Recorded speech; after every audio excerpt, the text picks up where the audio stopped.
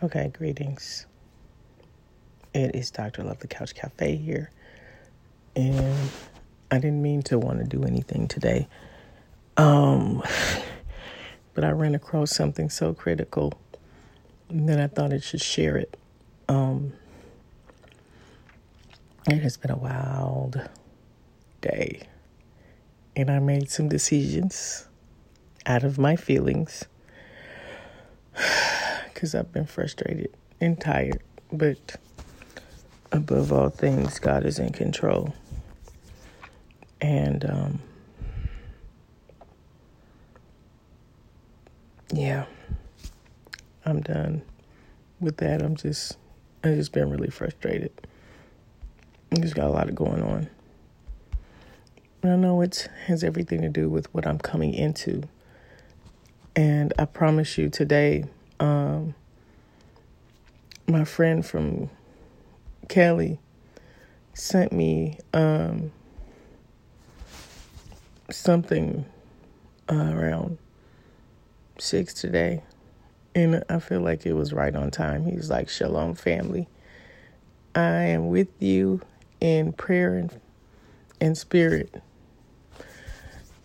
And he said, "Shalonda, keep your eyes forward.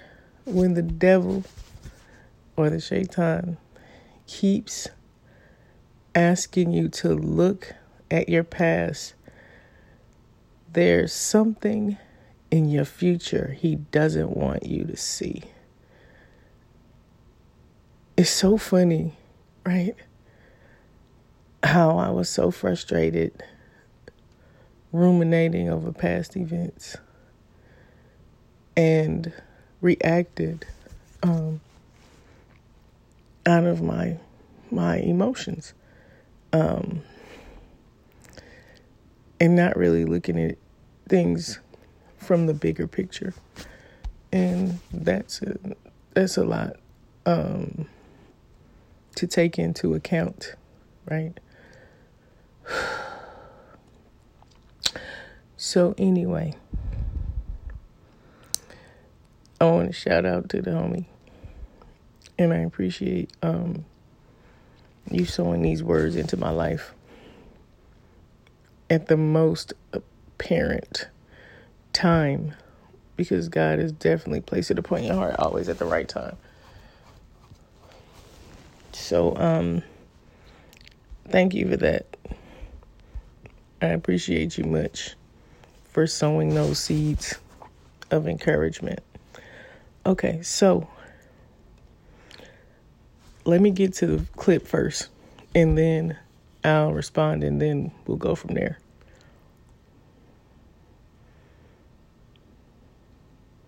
Up your tax game? Well, goddammit, I guess not then, goddamn. Your God am holy. Alright, so now some of the issues we got to figure out is, how is it, how is it, what makes you holy? It's the command to be holy. But what makes you holy? And how holy should you get? Is there such thing as being over holy? A lot of people like to use that sometimes. Usually people that be envious of you will say, "Oh, you're being over holy." Instead of saying, that's not what holiness is about. You have a misunderstanding of holiness. They rather say, you over holy. Either you're holy or you're not. There's no such thing as being over holy. But we use that, we throw those terms around greatly. And then the Creator said that He's holy and we're holy. And holy means separate. And separate, for a sanctity.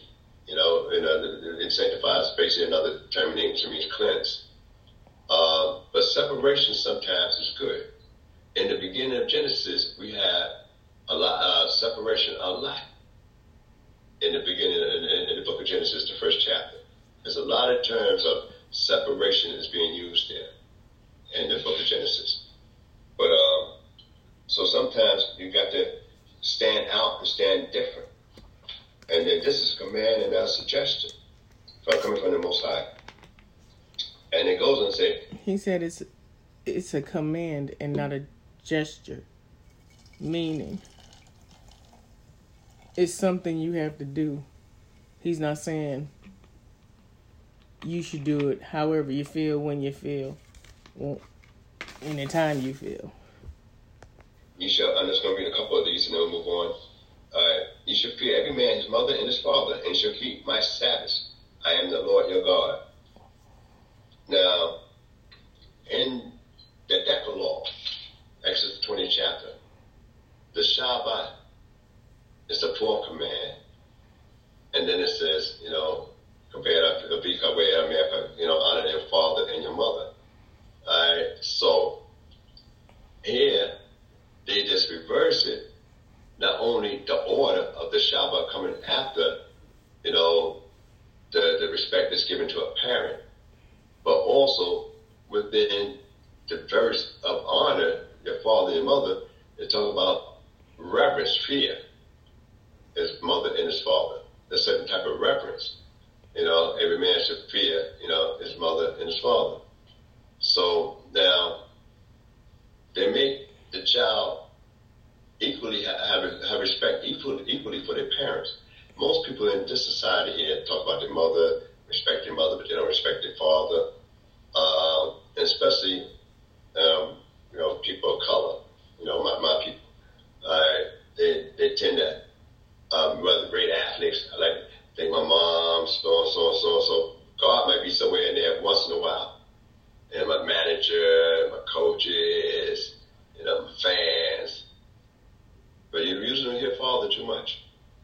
And but here it is. That's why in the Decalogue it says honor your father first, because most people don't honor their father first, because they introduced to their father basically by their moms, by their mother. They know their mother first. They become familiar with their mother first. So therefore, it'd be natural for them to honor their mother, but it wouldn't be so natural for them to honor their father. But then, in this particular verse, it says, every man should fear his mother and his father.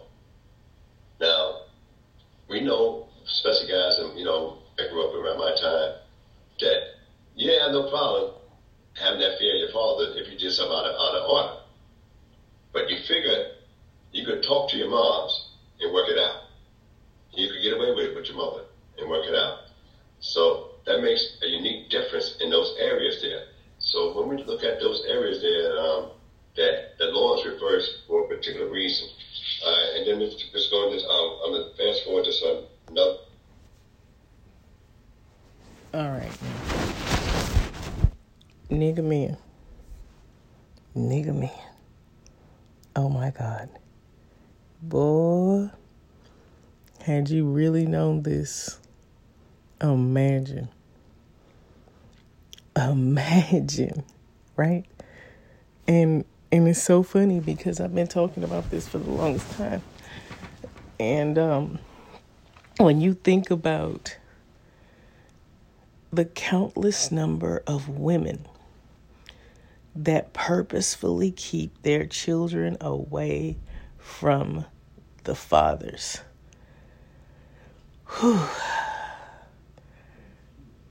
When you really understand the curses upon the people, you will see why most of them have such hard times.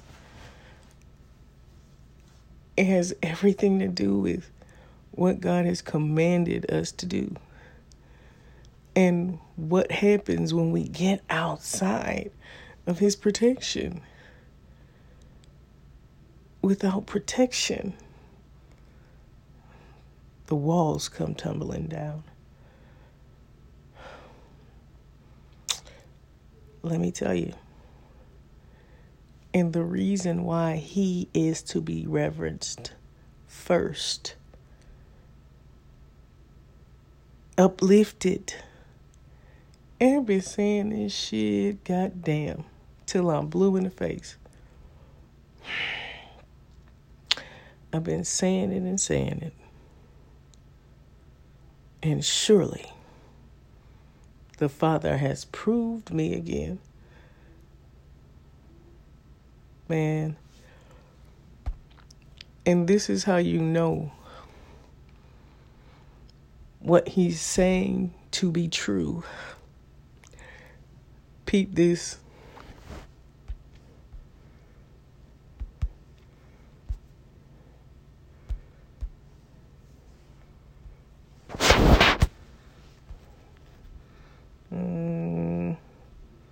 Did I take it away? I think I might have.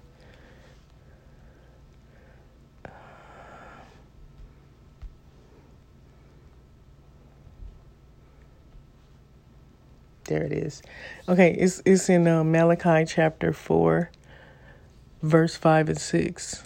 Behold, I will send you Elijah, and the prophet, before the coming of the great and dreadful day of Yahuwah. And he shall return the heart of the fathers to the children, and the hearts of the children to their fathers, lest I come and smite the earth with a curse. Mind you now, understand, it's so unnatural to see the black family structure in the state it's in. Because if we kept the principle that this man said, imagine how many people would still be married and fathers in the home if we honored the principle of the father ruling over his house. And y'all niggas in relationships don't go unscathed, because according to the culture, it's the same as a marriage. So when a man is not covering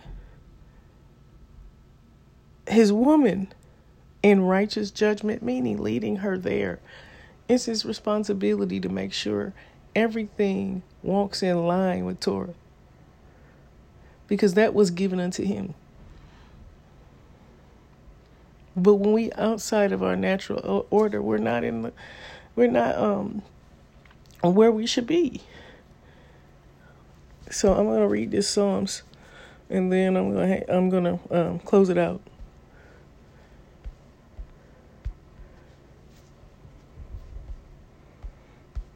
And I'm coming from Psalms 26. Judge me, O Yahuwah, for I have walked in my integrity, meaning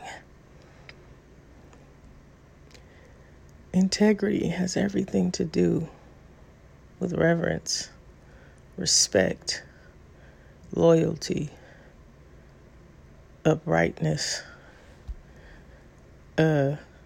diligent, showing fruit, being present, all of those things. Because it goes back to accountability, right?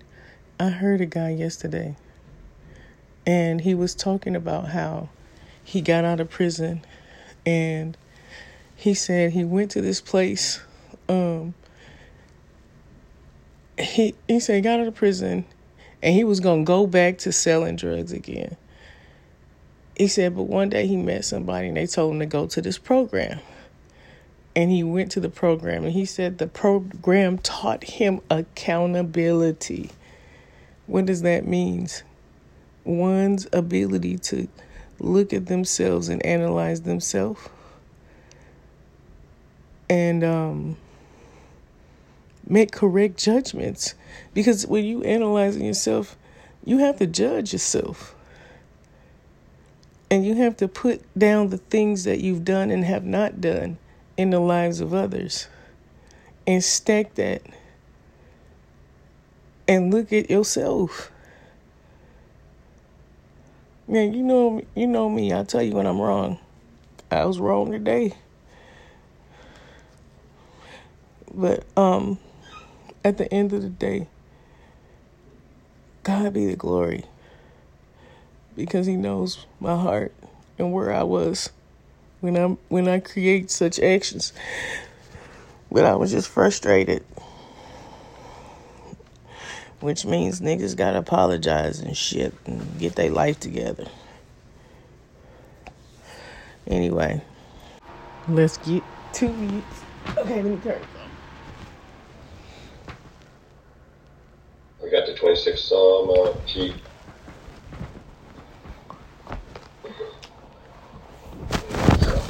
Got you right now. Okay. We are going to go to Psalms 26. Psalms 26. Hallelujah. Hallelujah. A psalm of David. Judge me, O Yahweh, for I have walked in mine integrity. I have trusted in Yahweh without wavering. Examine me, O Yahweh, and try me. Test my reins and my heart. All right there. Now, when David says this, we wonder what stage of his life he said that. You know, because most of the Psalms, people after me. People doing this here, I'm better than them. You know, and we know that apologetic Psalm, the 51st Psalm, when he dealt with that matter with Uriah the Hittite and Bathsheba, could he say that in that particular time? So, and he noticed, he said, judge me, accord, and it's one thing when people say, a lot of people today said, judge not lest you be judged. That means a bunch of wrong people want to get away doing the wrong things. But David said, told him, judge me, and he's saying, look, I walk according to what I believe to be right. But he ain't satisfied with what he believed to be right. He was wholeheartedly into it. Some people do certain things, and they honestly and in all earnest say, this is what I believe to be right. And sometimes it can be wrong. But they earnestly believe it to be right. It's almost like some of our parents and relatives that might have a different religious ideology than ours. And they pray and they do this and do that. And they firmly believe, that is the will of God.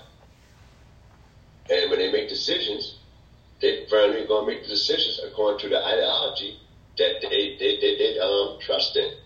And David's saying, at this particular time, so I'm not looking for you to leave it to me like that.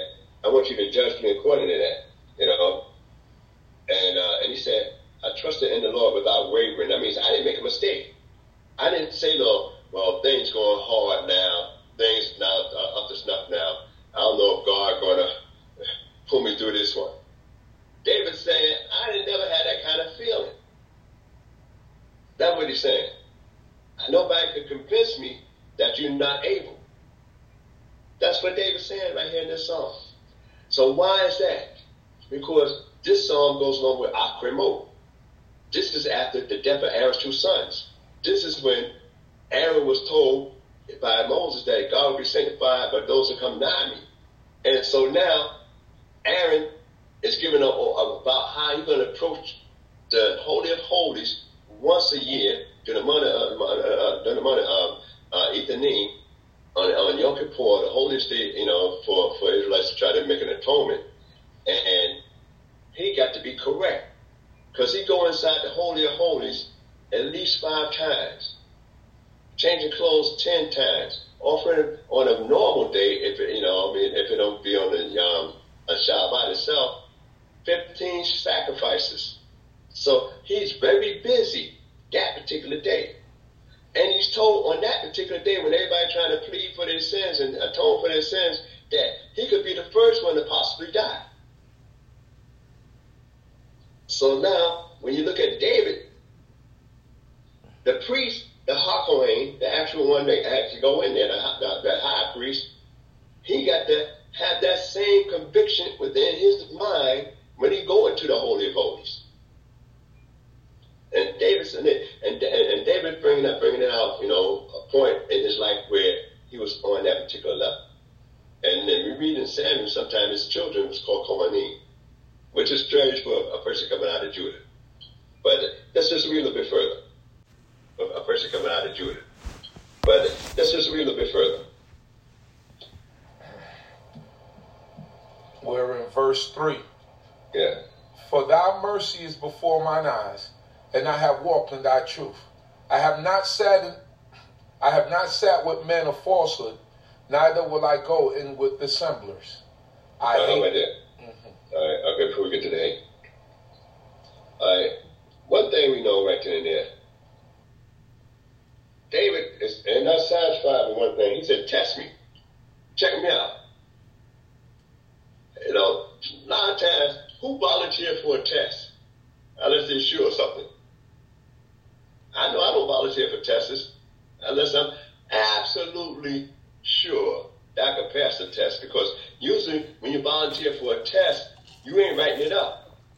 Somebody else is setting it up and setting the standards. And when they set the standards for you to, to apply to, then that's a little bit uncomfortable situation. But David's saying, look, not only, test me, try my reins. In other words, make sure that I'm strong enough, like I'm saying. Because if we have the same talking some cheap people doing their sleep, so I'm not just talking this. I want you to test me, put me in the range, see how much I can stand. That's a tough prayer. But a priest got to be tough when he go in there, hold the orders that time. He can't go in there intimidated. He got to go in there dedicated at that particular time. Let's read a little bit further. It reads. 6. Verse 5. 5. Yeah. I hate the gathering of evildoers and will not sit with the wicked. I will wash my hands in innocency, so will I compass thine altar, O Yehovah, that I may make the voice of thanksgiving to be heard, and tell of all thy wondrous works. Okay. Yehovah, I love the habitation of thy house, and the place where thy glory dwelleth. Hold right there. Now, that's something we always say a lot. We love the habitation of the house, a place where thy glory dwelleth. And it's so strange. It's almost reminiscent of what that prayer that Bilam said.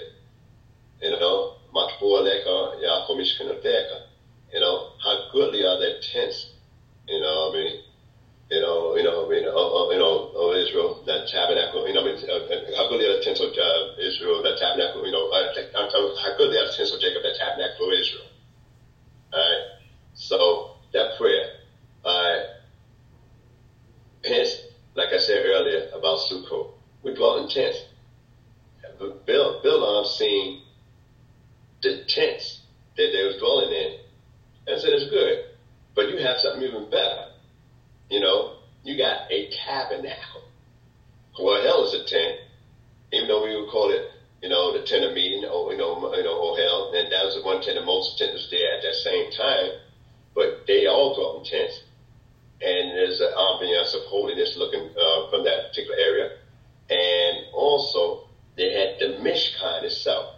Bilam recognized that was the item there, that they really are secure. And he's up in the mountain, looking down on them. And what we find here is that when we look at David, he's saying pretty much, in a place where glory dwelleth. He's talking about the tabernacle because he didn't have the temple in his time. And the tabernacle itself in David's time didn't look that great. For a good part of David's time, for a certain part of David's time, the actual tabernacle in the beginning of his reign was missing certain items. So how could it be the glory of God, where God's glory dwelleth at, and you're missing certain items? But that's another story. So we got the 9th verse. Verse 9 reads, Gather not my soul with sinners, nor my life with men of blood, and whose hands is craftiness, and their right hand is full of bribes. But as for me, I will walk in mine integrity, redeem me, and be gracious unto me. My foot standeth in an even place. In the congregations will I bless Yahweh. Hallelujah. All right, that's hallelujah. I'm just going to go straight to the 15th chapter of Psalms. And we'll conclude here. The 15th chapter goes along with Kedoshim, which means holiness. And you know, there's holiness in sanctities. And it's talking about things, and when we talk about holiness and sanctities, we're talking about in a plural sense. Kadosh is holy. And it's talking about things, and when we talk about holiness and sanctities, we're talking about in a plural sense. Kadosh is holy. So Kedoshim is in the plural. So the things that you just read about is things that either keep you holy by not doing it, and certain things that you do, will allow you to be holy. So you got positive and negatives in that. But when they tell you what to abstain from, you're abstaining from certain things, you're separating yourself from certain things, more so in Kedoshim. So therefore, by separating yourself from those negative things, you become more holy. So this one, the 15th Psalm, go along with that. It's about, I think, 6 or 7 verses. Psalms chapter 15, verse 1. A psalm of David. Yahweh, who shall sojourn in thy tabernacle? Who shall dwell upon thy holy mountain? Mm-hmm. He that walketh uprightly and worketh righteousness and speaketh truth in his heart. All right, right there. He asked this question because that is where the highest spiritual area is. Who should be able to dwell there? And he doesn't talk about the earthly tabernacle, but he used that as a reference. Who should dwell there? And the quality of the individual that got to be there. That's what he's talking about. And, and when you look at the Hebrew and stuff like that, he has a lot of great, when you talk about, Yagur, Yagur is like, almost like a stranger, a sojourner, in the tabernacle, and talk about your holy mountain, said not only there, but I'm not only want to be able to dwell on the earthly thing, I want to be able to go and ascend even higher than that on your holy mountain. For the tabernacle itself didn't necessarily was on the mountain. It could be on a level ground, because wherever the tabernacle was, the difference between the tabernacle and the temple was the tabernacle made the area holy, whereas the temple itself was placed on holy ground.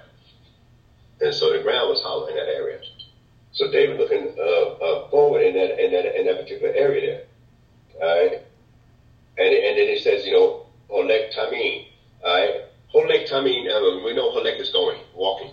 All right? But Tamim, we got that term that's used there. Tom is like the whole heart of a plain person. Noah is called Tom. Jacob is called a Tom, a plain man dwelling in tents. All right? So Tamim, that means, it means in the sense of integrity. I'm whole in that area. I'm not going to waver and dance from this and that and the other. I'm fully committed. All right, let's pick up the next few verses. It reads, verse 2, right?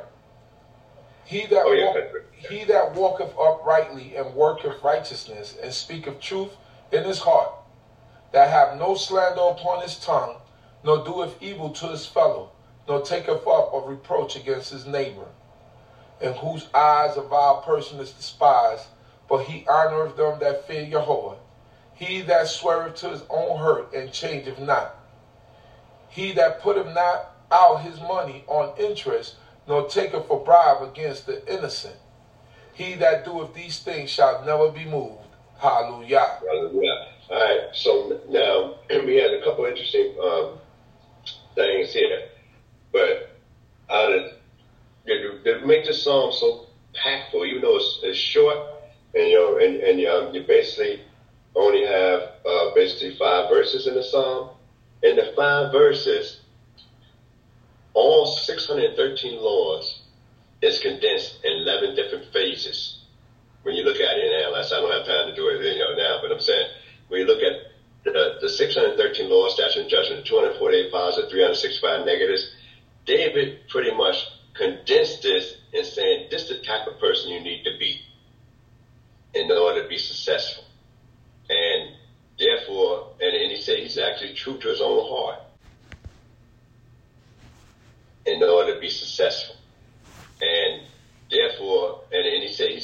true to his own heart. See, some people will say something, but they don't believe it and feel it in their heart. And they'll say it verbally, but it's not in their heart because they might figure it's politically correct to say it at this particular point in time. David said, I'm not like that. So what we learned from the Kohen and Kedoshim, that he must exercise a pure heart, a love for the Creator, and he got to be brave enough to put his life on the line for his commitments. And that's what we got to be able to do. Man, there's another statement for your ass. Brave enough to put your life on the line. Wow. Yeah. Brave enough and sure enough in righteousness, have enough faith in God that we could put our life on the line, for what we believe in. So, and I'm not saying that, I want to make sure I make this clear, because they're just saying, I die for my belief. No, I ain't trying to die for my belief. I'm just for me, myself. I'm not trying to die for my belief. I'm going to live for mine. Let somebody else die for their belief. I'm going to live for mine because we talk about a God, of the living and not the dead. So, with that saying, any mistakes been my own, and I greet everybody else. Early Shabbat Shalom and Shalom Aleichem. Get to the other part of this, and I think it will go, it's like going to coincide. So listen now. This is really what the message is about today, and it's another collaboration. Yeah, it is. God damn it, Ananiah. Listen. So, the last message, right? I get a call, and it's like, you a thief. I'm like, I'm a thief? Why? Why I'm a thief? He's like, because you stole. What I steal?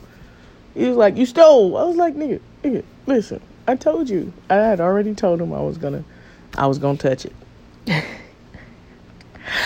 I also told him I was touching this. Yeah, I did. So I hope he also approves of this collaboration, but I ain't touched this one too much. I kind of like married it like together, like appropriately. So I'm not touching it too much this time, Ananiah, but I did touch it a little bit. So let's get started with the top portion.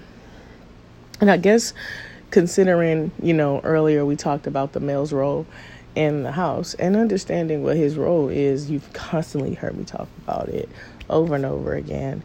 And please forgive me if you hear me breathing a little harsh or whatever, because hold on, let me get my inhaler real quick, because the air quality here has been so bad. This is like stuff I never had.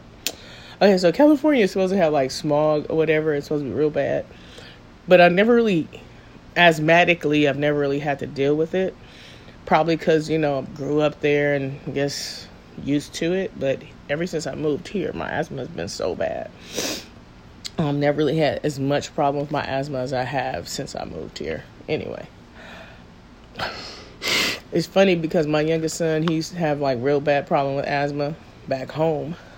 And now we're here. He doesn't have any issues with his asthma. From time to time he might, but not like I've had real bad problems with asthma. I really didn't have a lot of problems with it until I moved here. So sorry. I have to have 2 puffs. Okay, so when you be hearing me breathing all extra hard, you already know it's not because I'm fit, but I am kind of chunky, but you know what I mean. It be sounding, I be listening to myself, I'll be like, I'm like, ooh, that sounds so bad. I sound like a big old, yeah. Anyway, moving on. Shit.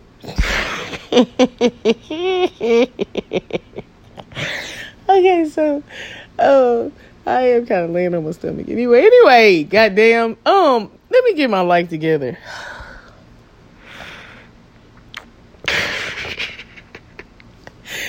I'm laughing now. I had a rough day. I had a horrible week last week. My week was shitty. Okay? And it was bad. And I know it's because I had made a decision not to take that job. I swear to God, as soon as I was like, yeah, I'm not going to take the job, tell you the rest of the week was like, bullshit. Man, I had the horrible weekend. My tire went out. Like, I still feel like somebody poked it, because it was a nice little, small little piercing in the tire. Like somebody stuck it. You know what I mean? Like somebody literally stuck my tire. Anyway, moving on. And after I had to go replace the tire, I get home. Somebody blocked the whole, like, entrance into my apartment. Like, that they had, like, pulled it.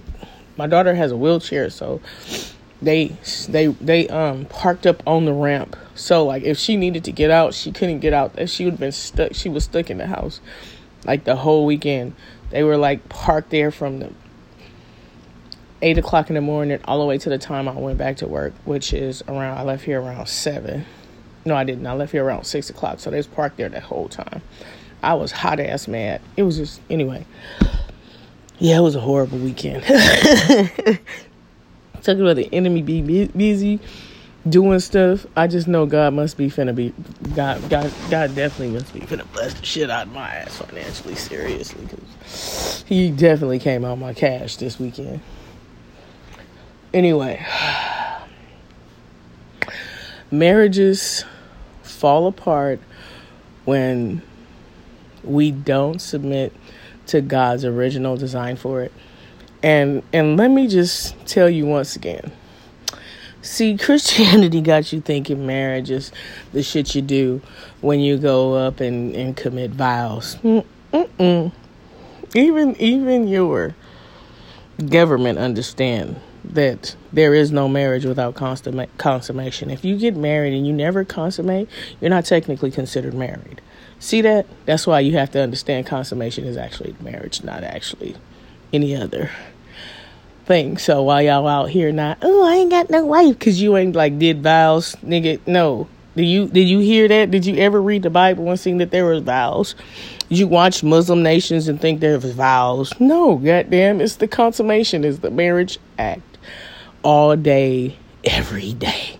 So if you consummated with some folks, yes, sir, ma'am, y'all married. Y'all don't have to like it. You don't have to believe it or agree to it. You can have that conversation with God later on, niggas. Anyway, that is marriage. I don't care how you put it. That is marriage. Once you've consummated, that is your husband. That is your wife. Yup. So y'all out here doing shit with other niggas. Yeah, you got consequences. We be wondering why we be having consequences and shit be going on in our lives and we be fucked all up. Just start thinking about your behavioral patterns, as the brother said earlier. They be twisted. That's okay. It's a self-reflective ass week. Yep. Reflection. Anyway, Adam and Hawa in Genesis chapter 2, 18 through 25, right? The beginning of an inheritance. Well, the beginning of the inheritance was, they was going to live it up. Then the serpent was like, no, girl, let me smack them cheeks. The serpent got busy with, he got busy with Hawa and produced some children. Even though Christians and a lot of people tell you that's not what happened, but if you really paid attention to what was going down, that's what happened. Cause see, somebody at the pastor at work taught this lesson last week and had all the Christians mad because they didn't know. But you know your smart ass girl around town now. They couldn't wait to come find my ass. So all the guys, a couple guys come out and say, "Oh, everybody mad." The guy's name is Spike. It's Spike because he said X, Y, and Z. I said, well, let's revisit. Note how it says that she says when she talks about Seth. She said, I've received a man in the image of Adam. Yeah, that's what she said. And also note, niggas, take note that Cain nor Abel is mentioned in the lineage of Adam. But most people say, oh, he's not mentioned in the lineage of Adam because Cain was evil. And he mentioned the good ones, but niggas. And all the rest of the lineages, even the evil kids got mentioned. Yes, they did. They just told you that their ass was evil. See, Father, I know these niggas ain't gonna like this because they have a problem with women teaching shit. But sometimes there's just basic ass truth. Just go on and look for yourself. Anyway, moving on now. So, Hawa, the beginning of the inheritance, right, of blessings, of them not having to worry about working and nothing. Just imagine what your life would be like if you didn't have to worry about working. You would just chill and relax. And when you're hungry, you just reach up into the tree. Pow! Or, just go and grab something to eat. And it's just there. And you ain't got to work for it. You ain't got to till the ground. It just produce some shit. When you ain't got to do nothing. Well, they call that retirement now. See? Yeah, you want to thank God for, better hope you ever have a retirement. Some of y'all niggas work real hard and y'all ain't gonna have no retirement. Y'all gonna have SSI and y'all gonna still have to work. See that there? That's why it's important to cultivate some shit. You always hear me talking about this here, like the importance of investing money. Niggas. And we invest so we won't have to do what? Rely on SSI, niggas, because it ain't enough money. You understand? People who have SSI still got to do work, and you got to still work some shit out. You know what I mean? You don't want to have to do that. You want to have a retirement, 401k, that thing. You feel me? And then even if you got one, you never know. You just want to have other streams of income. It's important. See, I missed the first wave of that money trail called, what they call shit now, goddamn. The coins. Electro coins. I don't know shit. I can't think about it right now. I sound like an old... I sound old now. Let me get you some electro coins. I forgot. I can't think of the name of the shit right now. But I got another company right now. And I got about $4 million worth of this shit. And all I need is for that shit to hit $1. Because as soon as it hit $1, I got $4 million. Yep. Niggas ain't fucking with that shit. But you know what's really interesting? Yeah. So there was a... Yeah, no, I ain't even gonna talk about it because when you start telling people shit, you might hijack your ass and lock you up. Anyway, moving on now, goddamn. So, Bitcoins, that's what the shit called. I missed the Bitcoin trail. Man, I wish I had got it when I didn't. I was too scared to get it because at the time when they were first selling it, how you were able to, you had to put it in like a flash drive or some shit, and that was iffy. And my thoughts was, if I lose this shit, I'm fucked. Because all my money is on a flash drive. Yeah, no, I'm not going to do that. That's stupid. Motherfuckers is $30,000 per coin. Yeah. Yeah, it's a lot of shit right there. That's why I went ahead and gone in. This time I gone and grabbed some. And they're on the top. Part of the top, there's a couple of them that's pretty good right now. So the one I have is probably on the fourth of the top four. Yeah, it's called Shiba. If you want to get some now, you might want to go on and grab it because it's starting to increase slowly but quickly. It's called Shiba Inu. That's what it's called. Anyway, moving on now, niggas, goddamn. Adam, however, failed to serve as the fence. Now, Hebraically, the fence is the protection around. It represents a house, right? That's Bet, I believe. That's the house, because Aleph is the bull and Bet is the house. It also is synonymous with man. And that house represents a protection, right? Because inside the house, you're protected from what? The storm. Yes, you are. And the woman is what? The beam, the structure. It holds up the house, right? When you think about the representation of what they recall or what they mean in the Hebrew language and alphabet, right? Now, he failed to be a pillar to his woman. He didn't protect her from the serpent, allowing the serpent to enter and ruin Hawa. This couple lost their home despite living in Eden, the perfect environment, since one spouse was influenced by someone outside of the home. She was, right? Influenced by someone outside the home. Now, mind you now, women also get influenced by who? They friends, niggas. They friends.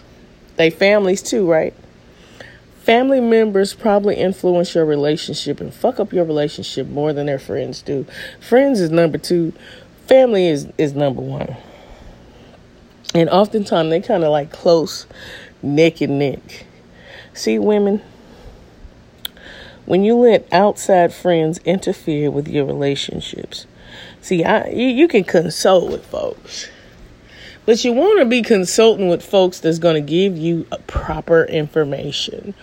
People who is going to speak wisdom to you. People who are not going to have their own game. Now, I have friends who are married that do things. Yeah, they do outside of their marriage, but I give them still wisdom. Still their life. They're going to choose to dabble outside if they want to now, goddamn, but at least you're going to tell them rightly. And I don't mind saying, speaking truth. Now, if they got a fucked up mate, then they got a fucked up mate. But they going to have to make a decision to decide whether they're going to stay married or not. Still going to be their decision. I can't tell people what to do. Well, let me say this. I can consult, but I can't make the choices for them. Everybody has to make their own choices. Yeah, I've heard some stories for your ass. Whew. Now, I have a cold friend, goddamn, her ass is dangerous. Shit, if I told you, goddamn it, the shit she be doing, I'd be like, nigga, how the hell you get away with this shit? But she get away with the shit she be doing, goddamn. I'm telling you, she a cold ass something, boy. And I mean, goddamn, that's a school niggas to learn from, goddamn it. Yeah, it is. Boy, shit, I thought my mama was dangerous. This heifer, boy, she put my mama to shame, goddamn. Yes, she is. Woo. That's a, I'm telling you, she need to write a book now, goddamn. I got bookstore or Time TV or something. She surely do. Yes, she should. Storytime TV, goddamn. Storytime TV. There are days I be like, girl, how the hell you do that? She be like, shit. I be like, nigga. Ooh, I don't know how you do it, but you a cold one, girl. I'm telling you, she dangerous. Ooh, yes, she is. All right, now moving on. Now, goddamn. Since one spouse was influenced by someone outside their home, and they were, as a result of Adam's failure to shield his wife, trouble started. Oh yeah. See. You can only protect your wife so far. That's why it's important to have a wise-ass wife. Pick the kind that's going to not be goddamn, coerced Because that's pretty much what she was. She was coerced. She was coerced into make movement. She did make movements, right? She was coerced. That means that she was easily influenced. Yeah, sometimes it's some of those women like that there. They got them friends, goddamn. Woo. Y'all already know them friends be all in their ear. Ooh, if it was me, ooh, I wasn't putting up. Ooh, if it didn't be the same motherfucking friends trying to hump on your man. I'm just saying, y'all better watch out with your friends now. If friends see you have a good thing, they try to snatch your man up. Just saying. Abraham and Sarai. Abram and Sarai, right? Genesis 11:29. Marriages were meant to be fruitful, and they were. They are meant to be fruitful. That's why it's important to choose a wise mate who operates wisely, who thinks wisely. Wisdom is an important thing, goddamn. But wisdom is the application of knowledge. It means somebody knows something, and the thing that they know, they're applying it in their life. Because just because you know some shit, you have knowledge of something is nothing if you're not utilizing it. Right? So Abraham, he broke the hedge of sanctity by going into Hagar. Well, he would not have done it because he was a righteous man. His father was a righteous man. Yeah. But he had that nigga woman. You know how y'all nigga women are. Oh, baby, you know, if you just go ahead and do it this way. And, baby, if we just get this house now. And the husband is like, no, honey, not right now. No, we can't do that right now. And she said, no, baby. We just, we can move this around and we gonna do this and we gonna, yeah. You know how y'all do it. You know how y'all ass are. You didn't coerce your husband. He done already told you not to do X, Y, and Z, or that we can't do something, and then y'all just pushing for some shit. I have a friend that I work with. This nigga working 3 jobs. Now, the bad thing is that he got ghetto triplets. So when you get ghetto triplets, the wife is like, yeah, nigga. And now you're trying to make alms of a mistake you made. Huh?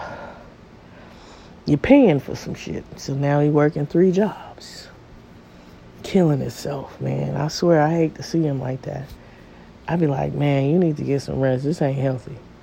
And it's because he got to give his wife a house. They got a house now. They don't. Now she want to build a house from scratch. And he's like, but she go to school. I said, I'm sure she does. And she stay at home with the kids. I said, okay, but you're working 3 jobs. And you killing yourself to buy a house because you made a mistake. And now you still trying to make it up to the wife. But if she was sorry... if you were sorry and she forgave you, then you wouldn't have to be making up for something. Right? Yeah. And my thought is, if your ass falls sick tomorrow, who gon'... You know what I'm saying? We men will work hard and kill themselves working hard. And the women will see them working hard and they don't say shit. They just believe they have to be taking care of you. Not understanding you, not supposed to put all of that on one person. I don't understand why people work hard by themselves in order to supply themselves with stuff. Cause seriously, if you fall dead and die tomorrow, what will you leave for those behind? Because sometimes most people don't even have anything that they've accumulated. You've worked hard and you can get sick tomorrow, right? And you haven't accumulated any wealth, not to leave anybody behind in case you die. But you gonna kill yourself working. But you ain't got shit to leave behind, nor who's going to pick up from there. You get what I mean? I know y'all think I be saying some very disrespectful things or some very bad things, but I be being real. Because I've seen men work hard and they actually don't have a savings. They actually don't have something that they've put away. They haven't stored anything away. Not saying that you need to store stuff away, but if you're going to kill your goddamn self working, goddamn it, you better have something to show for it. I have a friend, his agenda was to be a millionaire by the age of 40. And he working every fucking day. Every day. He works every day. And I said to him, he had a baby. Baby's like probably 5 now. I'm like, how often do you see a child? Not that much. So you're working all this way and you have no time with your child.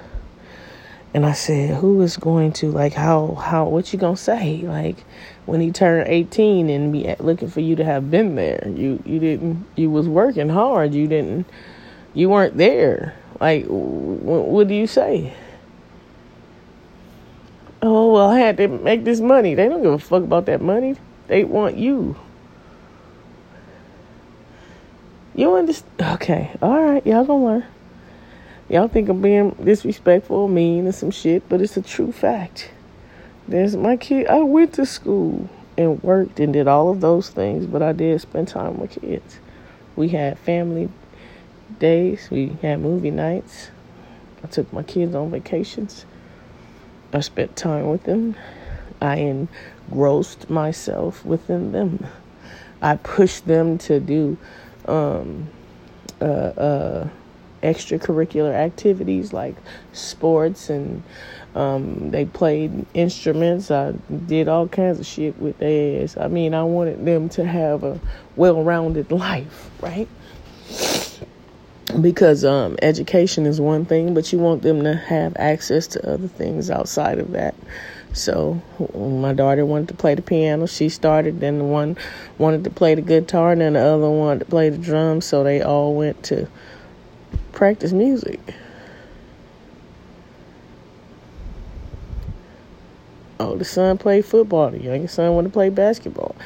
I wanted to make sure they had access to other stuff. Well-rounded children. You know what I mean? But I also was there, supportive. Sat down at the table with them and did homework with them. You know what I mean? I involved myself in the lives of my kids. They weren't just accessories. You get what I'm saying? Moving on, goddamn. She wanted a child really bad. She was looking at her age. I can understand. You've heard me talk about this for myself many days. And I'm still feeling the fucking same way. But there's nothing I can do about it. Well, it is. I can go fucking get a kid. I really can. I mean, it wouldn't be an issue for me to go get one. I can get one still.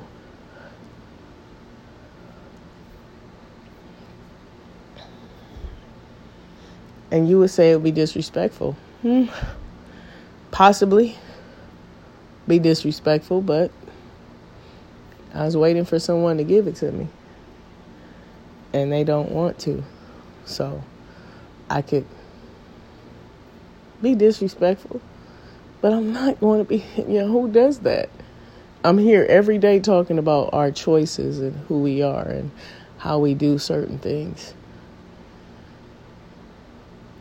And about respecting your mate and honoring them.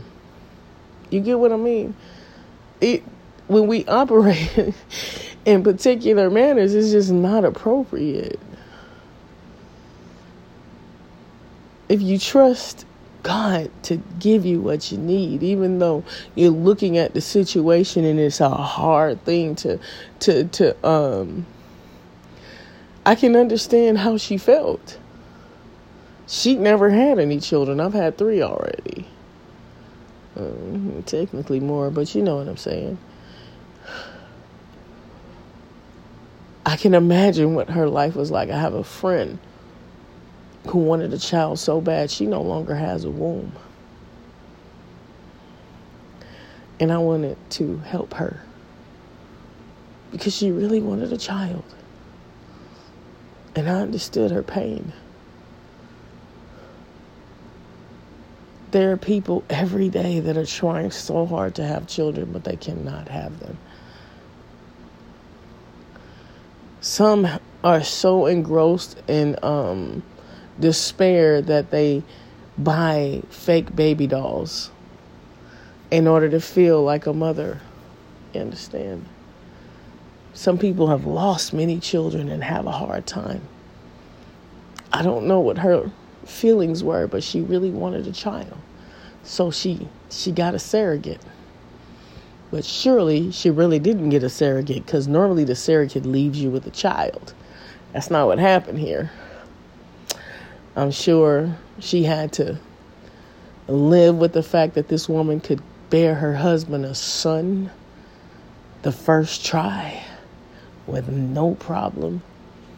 And I'm sure there had to have been some type of arrogance that went along with it. Because she was able to do something that she couldn't. But what she had was her husband's love. You understand me? Surely her husband's love wasn't enough. It takes me and reminds me of Hannah and Peninnah, Samuel's mother. Her husband loved her so dearly. And he hoped his love was enough. He doted on her. He showered her with things, but it wasn't enough. But the difference between the two was Hannah was like, I'm going to have this conversation with my father, and I ain't getting up, or I'm not going to stop coming to see him until he gives me what I want. She went there daily, diligently praying and seeking God for a child, and she refused to give up to the point she cried every day for it.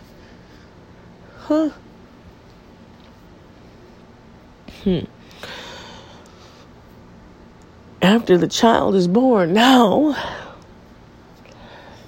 is Ishmael here? And God intervenes. Says, look here now, girl, I ain't told you to get your life. And she like, oh, you really are going to give me a child? Even though I'm like damn near 80 years old and shit. All right, I guess we gonna see. And she got pregnant with her son. Now she's like, oh shit, there's a firstborn son. I'm worried about my baby now, because that heifer might try to do something to my child. But the story is, they say that she saw Ishmael drawing a bow back at her son. She said, here's this wild heathen trying to do something to my baby. We got to get rid of his ass. Now I've made a mistake. And this is what she says to her husband. My wrong be upon thee. Well, most nigga men today be like, what the hell you talking about? Shit, no, I'm not. You did this. This your fault. Now you got to live with it. But he took on the wrong because he understood as her covering, he should not have reacted. He should have trusted God. He shouldn't have allowed his woman to manipulate him. Because I know, my God, he's always been faithful to me. And I let her talk me into some bullshit. Now I got to no longer have my firstborn son, because now he's got to go away. And I got to deal with all of the bullshit behind this. See, most of y'all nigga men have been and ran off from you woman. Today, y'all ass ain't got no fucking heart. Y'all run off at the drop of a hat. But it's okay. He took on her reproach, though. He took on her hardship, the shit she did, and her emotions. He said, okay, I know you were worried. I know that you really wanted a child and you were scared. And you were looking at your age and you kept saying, ooh, I'm getting up there now, God. Ooh, I mean, like, I'm 60, now I'm 70. Ooh, you understand me. Yeah. And Abraham was strong in faith and in righteousness. Yet he listens to his wife's demand and incorporated someone within their marriage to find fulfillment. They both did. It wasn't just him, they both did it. And it backfired on him and her. And it'll also backfire on you. This is why we don't act rashly. This is why we seek God in things. Even though the wife is like, baby, please, let's get this. And the husband is like, no. This is why it's important to choose a rational wife that's willing to listen to what you have to say. Foolish women destroy their own house. That's what she did, didn't she?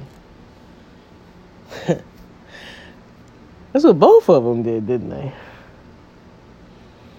The Proverbs 14:1 in the Tanakh states, every wise woman builds her house. She builds it. She knows having a strong home is important.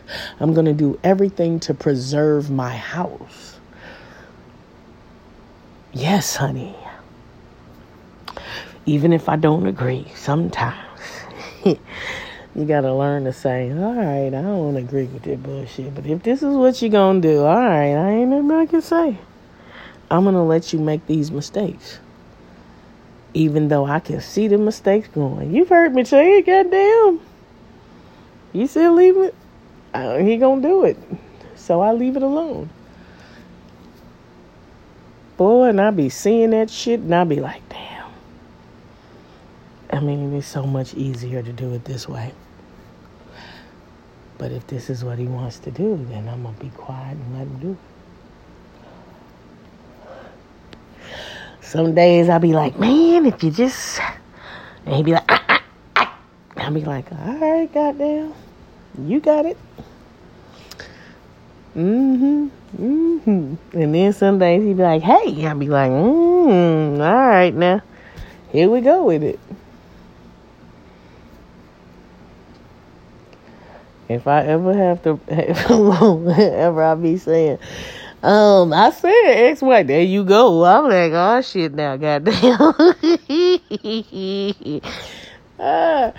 Oh boy, he ain't gonna let you say you told him so. Hell no, goddamn. Soon as you start saying like you about to say you said something, he gonna stop you right in the middle of it.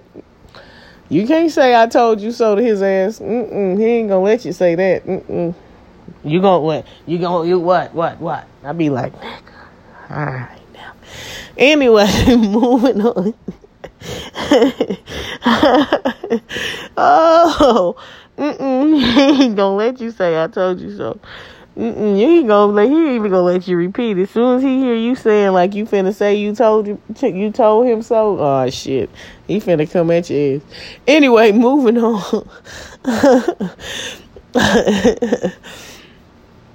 But a foolish one tears it down with her own hands. Yeah, she does. Ooh, he go in there with a mother matchstick and burn that shit and pour gasoline all on it.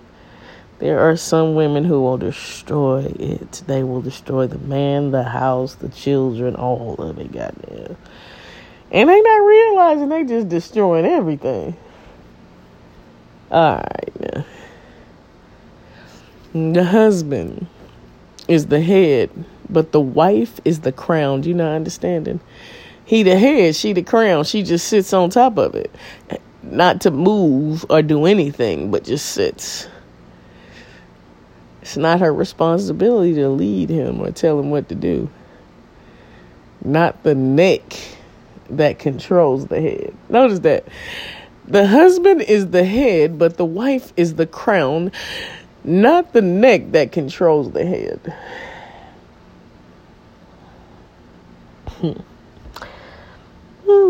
Yep.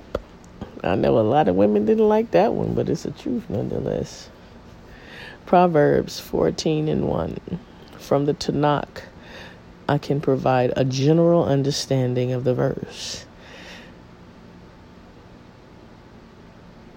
In the context of the book of Proverbs, it often contrasts the characteristics and the outcomes of the wise and the foolish. This verse speaks to the role of a woman in the household and the impact she can have on its well-being, because we have an ability to build things. You know, like it's times he would tell me something he want to do and I get to move and he's like, did I ask you to do that? No, you ain't asked me to do it, but I mean, just trying to be proactive. That's what we do. We move. That's why we're called helpmates. What do you think help means? We assist. You speak it and we want to bring it into fruition. We are helping you bring it into fruition. Now think about that. You speak a vision and then a woman comes in and starts making it come to pass. That's what the fuck you call teamwork, right? When you say, this is what I want, she starts moving. That's a collective. You're working to get some shit done. Whether or not she asked you if you need it done. She's doing what comes natural for her to do. If you stop her from doing what is natural, you're removing something from her. That's only if it's productive. Now, goddamn, there's a counterproductiveness to that. Because some women are busybodies. And they trying to tell you what to do. And how to do it. And when to do it. There's one thing when you say, I was thinking about doing X, Y, and Z. And it reminds me of the Proverbs 31 woman. She considers a field and buys it. Considers, meaning I was looking at it, thinking about it. Now, after she's considered it, you best believe, goddammit, she talked to her husband about it because she ain't do it without telling him. I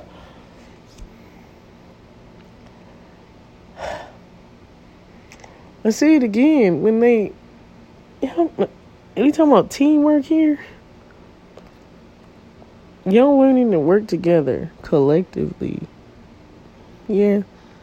Sit down and map out things. Think about what that means in a home. When y'all start working out some shit. Talking to each other about it. Putting it together and making it happen. What would black households look like if more couples did that? What would that really look like? How would that really be? Oh my God, that would be some phenomenal ass shit. Just imagine where the black community would be and what that would look like if we had more couples on that level. Just saying, I don't know. All right. The verse suggests that a wise woman contributes to the construction and preservation of her household. She do. She gonna preserve it. She gonna preserve it at all odds. She gonna ensure that her home is solid. She gonna make sure her husband is covered and protected. He ain't gonna be wanting for shit. I'm just saying, like when you see that a woman has got him that way, it takes me back to Proverbs 31 when it says that he goes out and everybody's celebrating him because his wife is someone to be considered to be looked at. And it's not inappropriate looked at. No, he got the wife, nigga. His wife is out here doing shit, and the men are like, damn, look at what you got. Bro, your wife is out here respectfully. She covers herself up. She ain't out here with her ass and tits out. She respectful. She got goings on. She makes him look respectable as well. You understand? When you take your woman around other people and they like, damn, bro, how the hell did you get that? Because look at what she doing. That's you, bro. Damn, like, how did you get that? Yeah, That's when you're proud of what you have, because in the community, she's a respectable woman. She ain't tearing down her house if she respectable outside and away from you. You trust that she gonna go conduct herself appropriately and not make you look shameful. You can bring her around other people too, and she ain't gonna disrespect you or make you look shameful. Y'all already know when y'all got them hellions, y'all can't take their ass no goddamn where. Just saying, I don't know. Moving on, man. Y'all be like, ooh, you always saying you don't know. Because black people, y'all be... I can say some stuff and then people gonna have some shit to say about it. That's why I be like, I don't know shit. Based on how I view it. Some other people might not view it the same way. So I'm speaking the truth. But it doesn't mean that this truth everybody's going to agree with. Because we live in a world today where women don't give a shit. You know,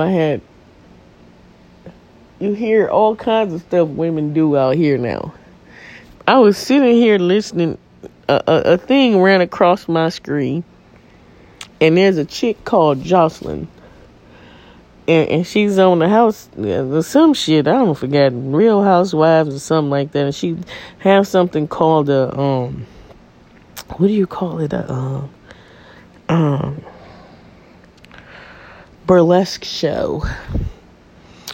And she was saying how these young girls, 16, 17, 18, 19... and 20-year-olds, they come to see her show and they can't get in. They got to be 21 to come in. Because she have women eating vagina on stage.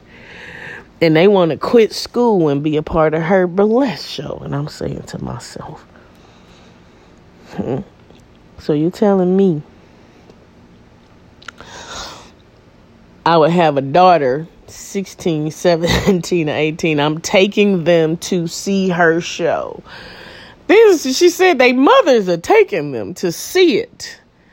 But they can't get in because they got to be 21. So they stay outside just to wait to see her. And I'm saying, I got one daughter. Ain't no motherfucking way I would ever take her at 16, 17, 18, 19, 20, 21, 22, shit, 28, goddamn, and I'm still not taking her to see or partake in any motherfucking thing as disrespectful as that for any mother to take their daughter to fucking see. There's certain things I'm not gonna do with my daughter, even though she's fucking grown. How disrespectful are the women today? I heard a brother say that mothers take their daughters to certain things that make them look whorish. And he's saying, he was quoting the scripture and saying that the word tells you not to whore out your daughter. And the woman was all up in his face and she said, we talking about kids now. You don't talk about kids this way. And I'm like, okay, so she's not comprehending at the fact that he's saying don't go out in the world and let your daughter know it's okay to behave like a whore. But she's so focused on the fact that he's saying that girls should not behave this way because she's out doing the very thing that he's condemning. It's the world we fucking live in, y'all. Yeah, it is. Mothers are praying that their sons are gay. And they taking their daughters to see another woman chump on the carpet of another woman. Yeah.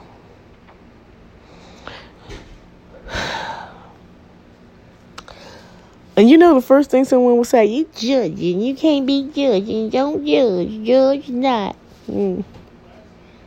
So you'll have a problem with standing before a peer of your, being judged by your peers when some shit go down in the courtroom. You don't have no problem with that shit. You don't have no problem people judging you when you can't sing for shit on American Idol, because they got judges doing that shit too. Yeah, you got no problems with none of that shit. You don't got no problem with nobody judging your ass on a cook show. You ain't got problem with nobody judging your ass on a whole bunch of other shit that'll make you money. That's fine. But we can't judge your character, huh? Now, ain't that some crazy shit? Moving on now. I don't know. I just see stuff. I just see shit. I don't know. I'm just saying and whatnot. On the other hand, a foolish woman is depicted as destructive, causing harm to her own household. This may imply that her actions or lack of wisdom lead to negative consequences. It does. Like I just said, the women taking their kids to, see other women chump on carpets. And then when they out pregnant or something, you gonna be sad and crying. Oh, you got a baby. No, goddamn, you it's the music. It's how kids got Cardi B going on in the background, and they mamas and shit. And the little kids is listening to this repeatedly in their ear, and they shaking ass and doing all kinds of stuff because that's cute. And then when they like 5 and 6, it's cute, right? Because they all on social media. And then when they get about 15, they pregnant, you want to cry. But you've preconditioned her with a particular mindset.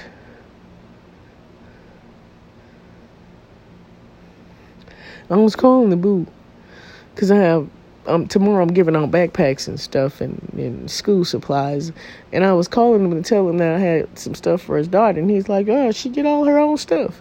I was like, "Wow, proactive." She 15. She already went and got her own stuff. I like shit like that. That's some amazing stuff when you got kids proactive about school supplies. They done it before the parents even. I mean, like kids she got her stuff together.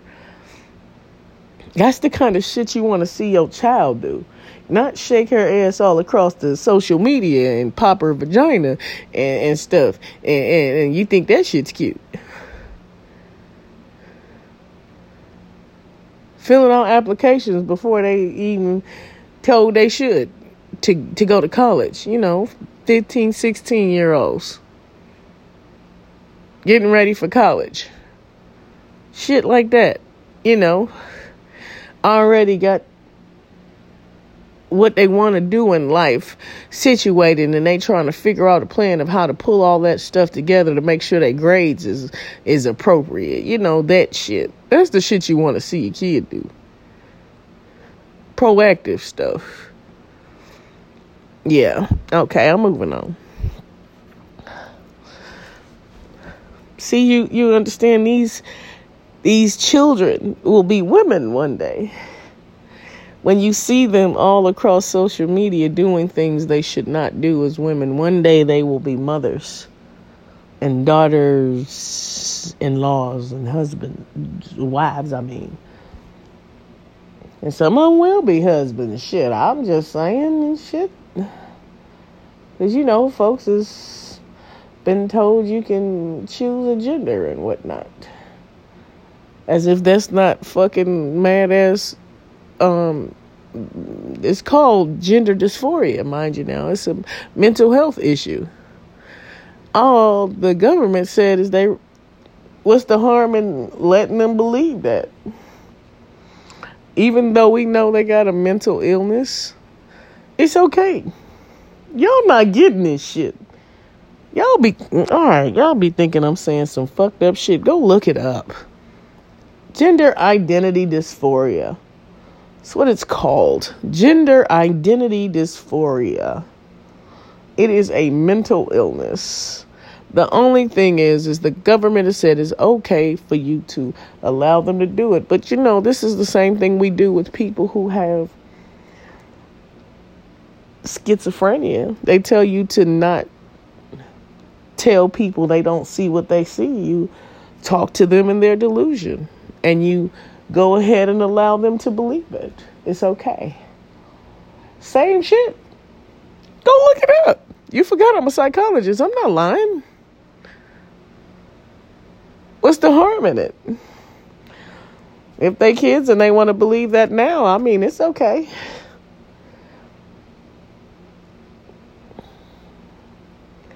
I'm going to say it again. I was talking to a doctor over the weekend, and I was telling him about somebody I know who's taking hormones. It's a female taking the hormones to be a male, and they stay sick. And he said, it causes heart problems in women because testosterone does that to you. It fucks your heart up. You end up with heart problems, goddamn. You understand? All right, now. I'm done. I'm done talking about shit. Because y'all be thinking I'm being mean or racist or some shit. I got a problem with people doing stuff, but I got a problem motherfuckers not understanding shit, and they just let their kids do a whole bunch of shit because somebody told your ass that's what you're supposed to do. But you don't look into the shit. They don't prep the kids and understanding shit. They just let them operate in their emotions and their dysfunctional thinking patterns, because that shit is still considered mental illness all day, every day. You think I'm joking? Look the fucking shit up. Look it up. Look it up. Listen to a psychologist tell you it. Or a psychiatrist tell you that. And then see if I'm being mean. Moving on, goddamn. Sirach 26:16. As the sun when it arise in the high heavens, so is the beauty of a good wife in the ordering of her house. Well, in the ordering of her house, you would think it's just talking about being clean and orderly. No. In the structure of it. Because a mother structures the home too. You forgot we make schedules and make sure everything running. Who get the kids up in the morning and make sure they got the stuff together? That's structure. Who set the schedules and shit? Huh? Make sure you catch the doctor's appointments and everything and whatnot. Make sure daddies keep shit together. Because I'm telling you, my ex-husband, when we was married, his shit on top of it. Kids shit be off. I swear, I used to have to keep him on top of everything the kids was doing and what we were doing. He'd forget everything. But everything he did, he had structure in it. Had a whole list, and I mean, everything would be put together for him. But when it came for me and the kids, he always forget. It wasn't even put on the list. Just saying. Moving on now, goddamn. The commentary on this verse might further explore the cultural and the social implications of a woman's role in the ancient Hebrew society, as well as the broader application of wisdom and folly in the various aspects of life. Because it's true. Walking in wisdom, it alleviates a lot of stress in your life. I'm not saying you won't have any, But when you have an ability to sit down and reason out some things, it alleviates stress. It's like having a person who don't think. You know, men, have you ever dated a woman that don't really think and they just always popping off without actually thinking about stuff? And then you trying to reason with them, no matter how hard you try to reason with them, the worse the shit gets and the more they begin to pop off and they just making it seem like you're not understanding them. But the more you try to conversate with them, the worse they get. And don't let time let go and y'all still haven't settled whatever the issue is, because that shit coming right back up again. You know what I'm talking about. And then they gonna nag you about it for days. Just saying. Moving on. Part 2, in conclusion, Proverbs 14:1 in the Tanakh presents a contrast between a wise woman and a foolish woman in the relation to their impact on their households. And the verse carries a moral lesson about the importance of the wisdom and prudence in maintaining a harmonious and thriving family unit. Because it does. The more you keep your family thriving, it's like having kids. There's some women who literally cause division between their children. They constantly keep them battling. They destroy their own children.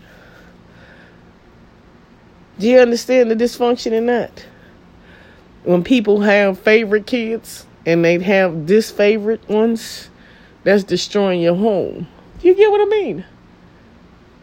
Pettiness going on. They keep drama and dysfunction amongst the family members. Chaos everywhere they go. Not just in their home, in other people's homes too. They be fucking up their friends' relationships. They be doing all kinds of stuff. You know what I'm talking about now. Sirach 36:24. He that getteth a wife begetteth a possession,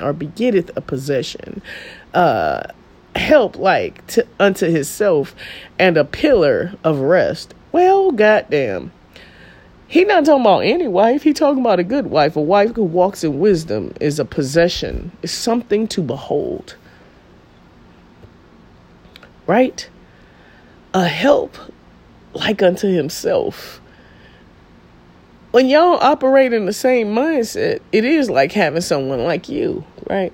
With the same principles. You hear me talk about it all the time. You hear me talk about it because I be telling you that's how I raise my sons. To make sure their mates have the same principles, because if they don't, they're going to have what? Chaos. And a pillar of rest. Why is it a pillar of rest? Because if y'all have similar principles and then you got a wife that's a helpmate unto you, that's like you, then y'all ain't going to have all that chaos. Then you're going to have rest. You ain't going to be having to worry about shit because she ain't going to be driving your ass crazy.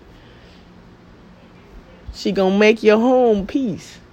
That's why it's a rest to you. You feel what I'm saying? Sirach 36:25. Where no hedge is, there the possession is spoiled. Where there's no man, because remember, he's the hedge. Where there's no structure, where the husband is not operating as a hedge, as a protection, one that guards the home. You feel what I'm saying here? If the man is weak and he ain't operating effectively, there is nobody to stop her from getting out of control. Oh, shit, now. Notice how certain women marry very weak men because they can run all over their ass. All right, now, listen now. Colon, remember, something important is next. And he that hath no wife will wander up and down mourning. Now, he that has a wife and he that does not have a wife, why is he going up and down mourning? Because he don't have somebody to keep him in line. And I don't mean by in line. You know how I heard a man say women structure men sometimes. Because some men will get a decent wife and she'll structure him. change the way his life is and better it. Not that she's ruling or doing anything wrong, that she just brings some type of structure in his life.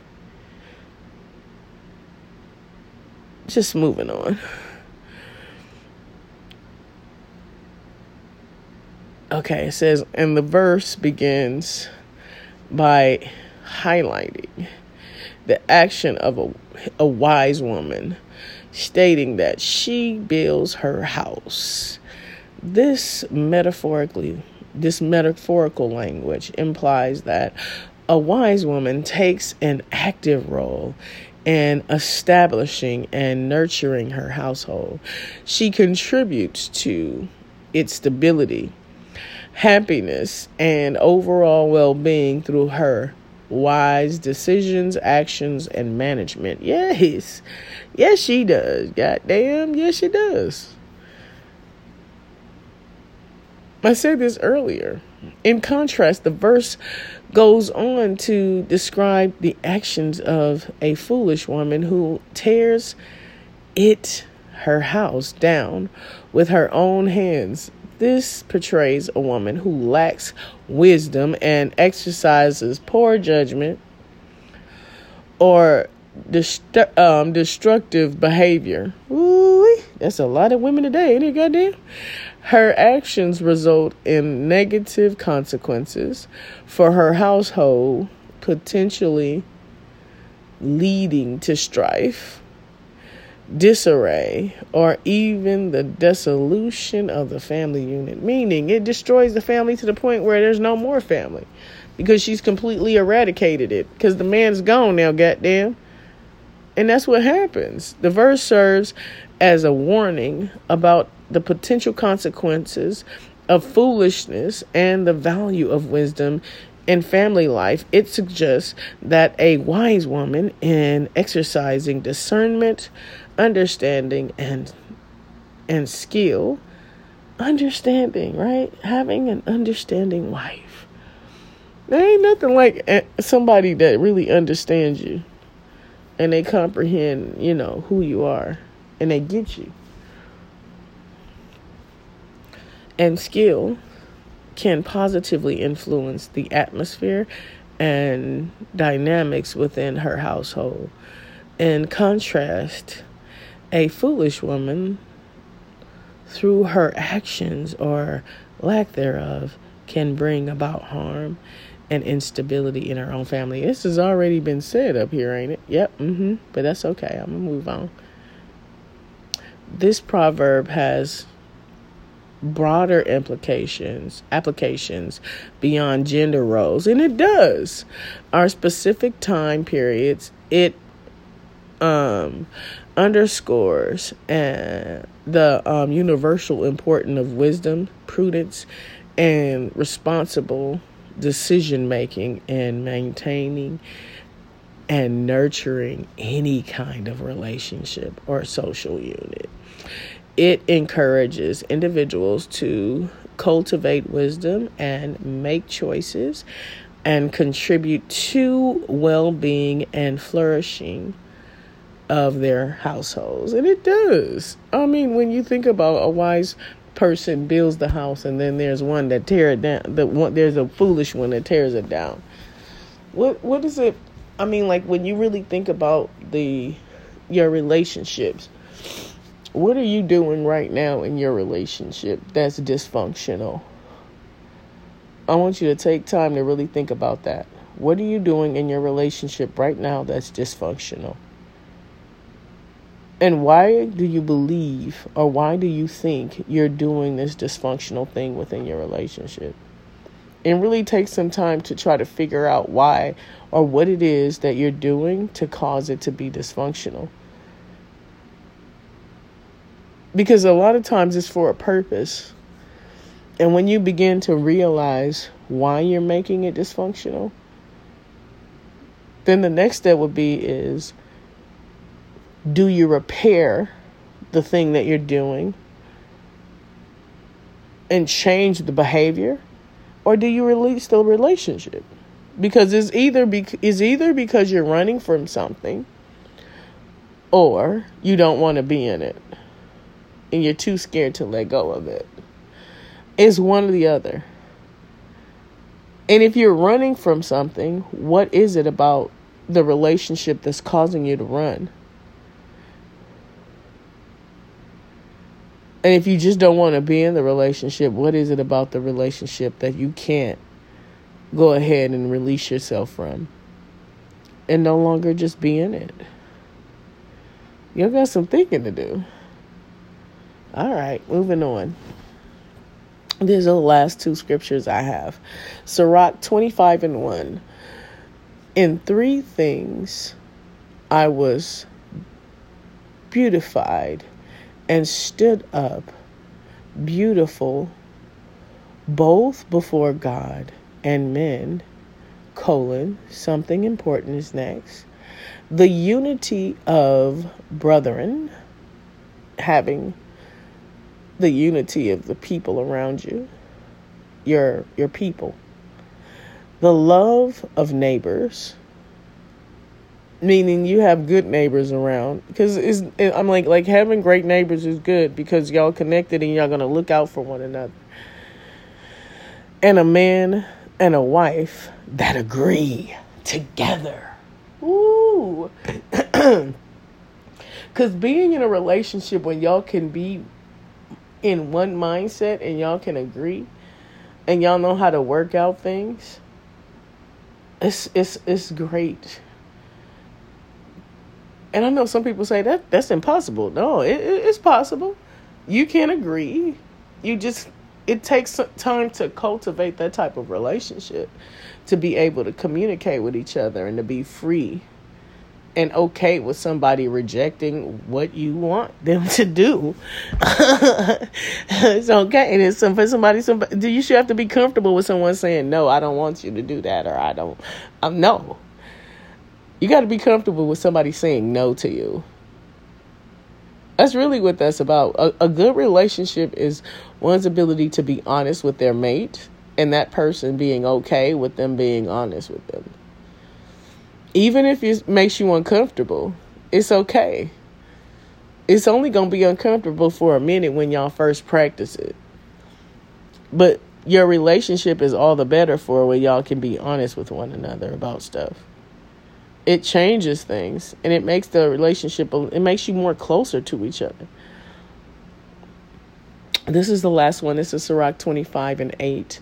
And it says, well is him that dwelleth with a wife of understanding, and that hath not slipped with his tongue, and that hath not served a man more unworthy than himself.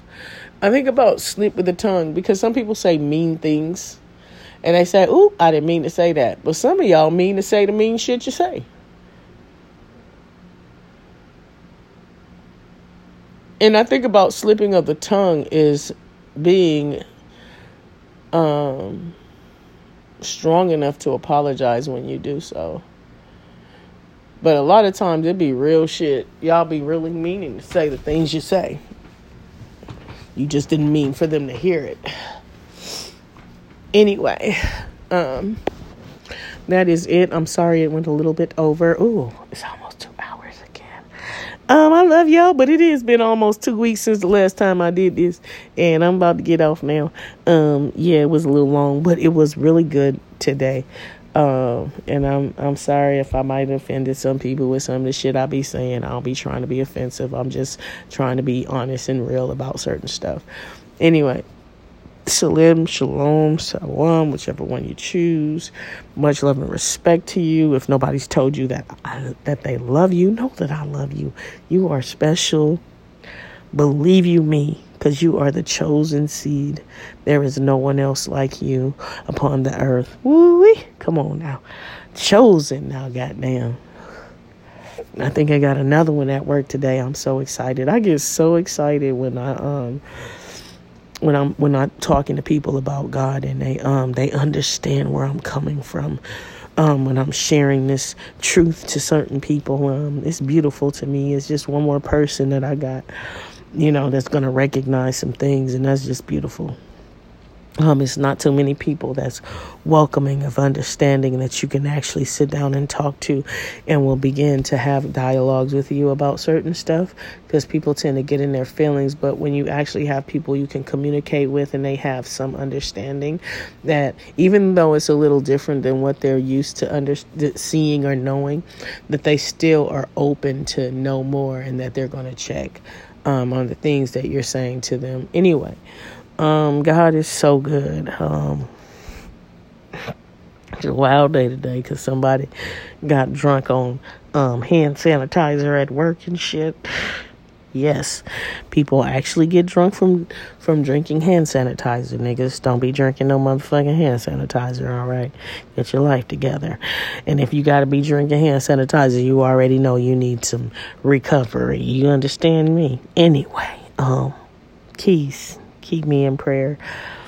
I am attempting to do this fast one last time. I'm not doing it again after this time. I'm going to tackle this thing. I'm going to get it done. And I wanted to say again, I love y'all. Know that you are special to me, that you are something to behold, and please know that you are a special kind to me. And I thank you for listening and rocking with a sister this time. And if you've been with me since day one, you already know, my nigga. You got my heart. You feel me? And niggas, remember earlier I told you to reflect. Please take some time to really think about some shit, because I know I'm going to be thinking very deeply about today's message. And I told you I always listen to it a couple of times, and there was a couple of things that I wanted to go over in my last message, but I ain't going to do it now since it's been long. Anyway, good night, y'all. Shalom. Or as they say, Assalamu alaikum. Yeah. Peace.